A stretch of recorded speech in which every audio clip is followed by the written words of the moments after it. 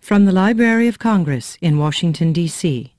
This is Rosemary Gerard at the Library of Congress. Saturday, August 30th, will mark the 14th year that book lovers of all ages have gathered in Washington, D.C. to celebrate the written word at the Library of Congress National Book Festival.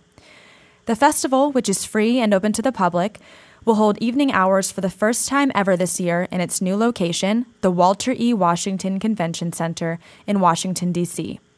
Hours will be from 10 a.m. to 10 p.m. For more details, visit www.loc.gov/bookfest. And now it is my great pleasure to introduce Theodore Taylor, who illustrated When the Beat Was Born, DJ Kool Herc and the Creation of Hip Hop. Centered on Clive Campbell, soon to be known as DJ Kool Herc, the book chronicles the beginnings of hip hop and its ability to create change. Theodore, thank you so much for joining us today. Thank you. Now, Theodore, what I think listeners should first know about When the Beat Was Born is that while it's a picture book, the content of it is so fresh and can be appreciated by pretty much anyone spanning all ages. So did you specifically have children in mind when you created the images for this book, or were you creating for adult audiences too? I guess it was a mix of both. Given the subject matter, I think some adults might be interested in what's the content of the book as well. But I think the art style could be interesting to different ages. I definitely agree. I mean, I saw your work and I just thought it was so fascinating. Why do you think it's important for us to understand the history of hip-hop and the impact it's had on our culture? Well, right now it's kind of a global culture, and I think it's good for people to get a better understanding of the origins of the genre of music and the culture. The forefathers of hip-hop, mostly their idea was to bring people together. Like I know Afrika Bambaataa had a song called Peace, Unity, Love, and Having Fun.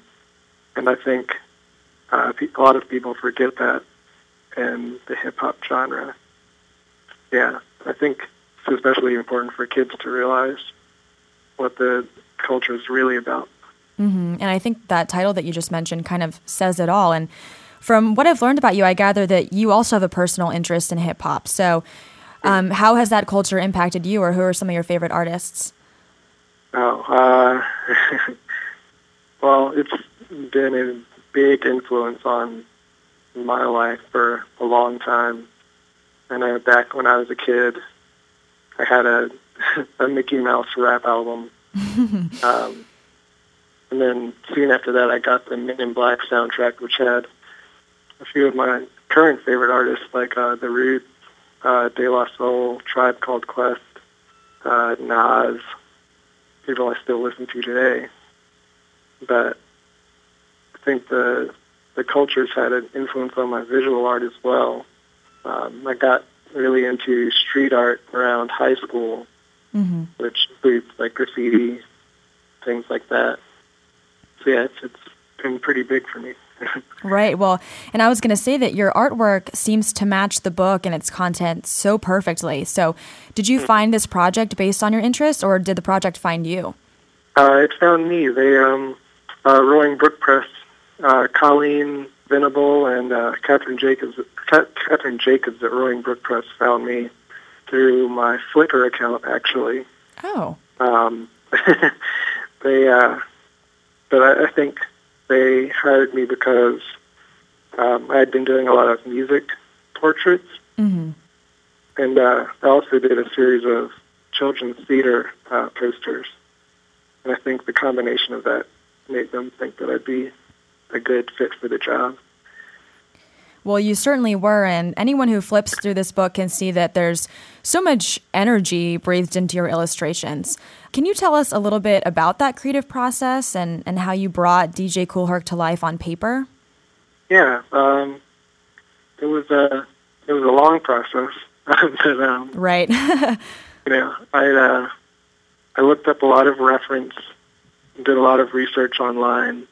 It's hard to find a lot of photos from that era, especially of DJ Kool Herc when he was young.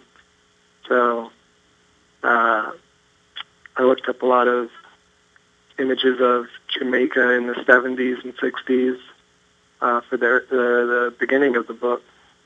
I also found a lot of reference for hip-hop, or actually disco, right before hip-hop started in the late 70s in New York, like block parties and things like that.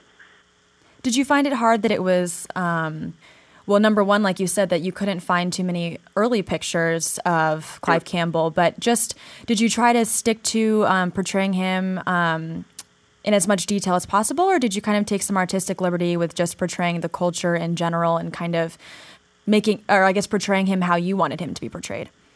I think I did take some artistic liberty.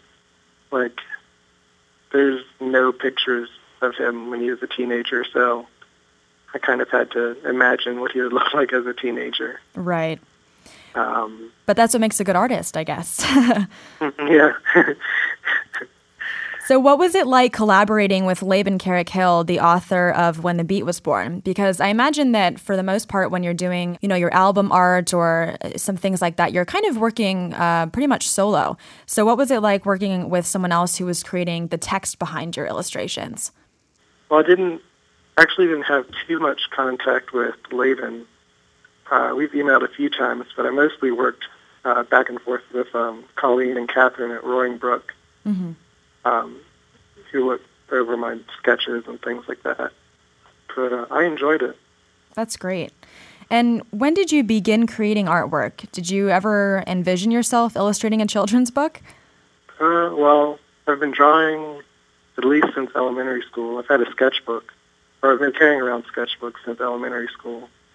I think I started taking it seriously my senior year of college when my art teacher told me that I should go to or that I should attend Virginia Commonwealth University to study art. I didn't expect to do children's books specifically, but I think it's something I'd like to, or I'm going to pursue that in the future. Wonderful. And you were the 2014 winner of the American Library Association's Coretta Scott King John Steptoe New Talent Award. So do you have any advice or words of encouragement for new or up-and-coming artists out there? Yeah. I'd say to just not to be afraid to share your work, especially online, because you never know who's going to be looking at your work.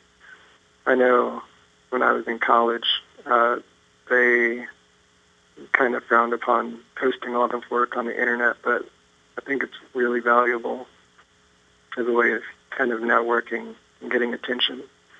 Absolutely. And I guess you're a testament to that, considering you were discovered for this book on Flickr. So yeah. That's a perfect example. And I know that, art sometimes is one of those things that can be hard to break into. And I think it's probably easy to get discouraged. So do you have any advice on how to, be persistent throughout that creative process? I'd say just draw a lot. I know there's some things online that, like this website called Sketch Dailies, where they put up a theme each day, and you have to, or you can illustrate it if you want, but it just gives you an opportunity to keep drawing. But yeah, just draw a lot. Right. Practice makes perfect. And as you may know, this year's National Book Festival theme is Stay Up with a Good Book. Is there a book you've read recently that you enjoyed staying up to read, or maybe in your case, some artwork that you really enjoyed staying up to look at? I've been buying a lot of books recently. Jillian Tamaki, there was a book for First Second called This One Summer, written by Mariko Tamaki and Jillian Tamaki, or illustrated by Jillian Tamaki. It's a graphic novel for, teenagers. Mm-hmm. But First Second released it, and it's really great. But I spent a few nights reading that. Well, that's great, especially I think any fans listening who are planning on visiting the Graphic Novels Pavilion at the Book Festival. That's a wonderful recommendation. And are you working on anything right now? Are there any upcoming books or projects that your fans should know about? Yeah, I'm actually working on 3 books. for Shaquille O'Neal. Three Oh, children. wonderful. Yeah, which should be done by around March next year. I'm not sure when the release is, but I'm also working on writing my own book for Roaring Brook, the publisher of When the Beat Was Born. And I think we're going to kind of come up with a story focused on street art, kind of introducing kids to street art and murals, things like street art festivals. But that's in the works. So. Wonderful. Well, we'll certainly be on the lookout for those because I know how well your latest book has been received. We've been hearing from Theodore Taylor, who will appear on Saturday, August 30th in the Picture Books Pavilion at the National Book Festival at the Washington Convention Center. Thank you so much, Theodore. Thank you. This has been a presentation of the Library of Congress. Visit us at loc.gov.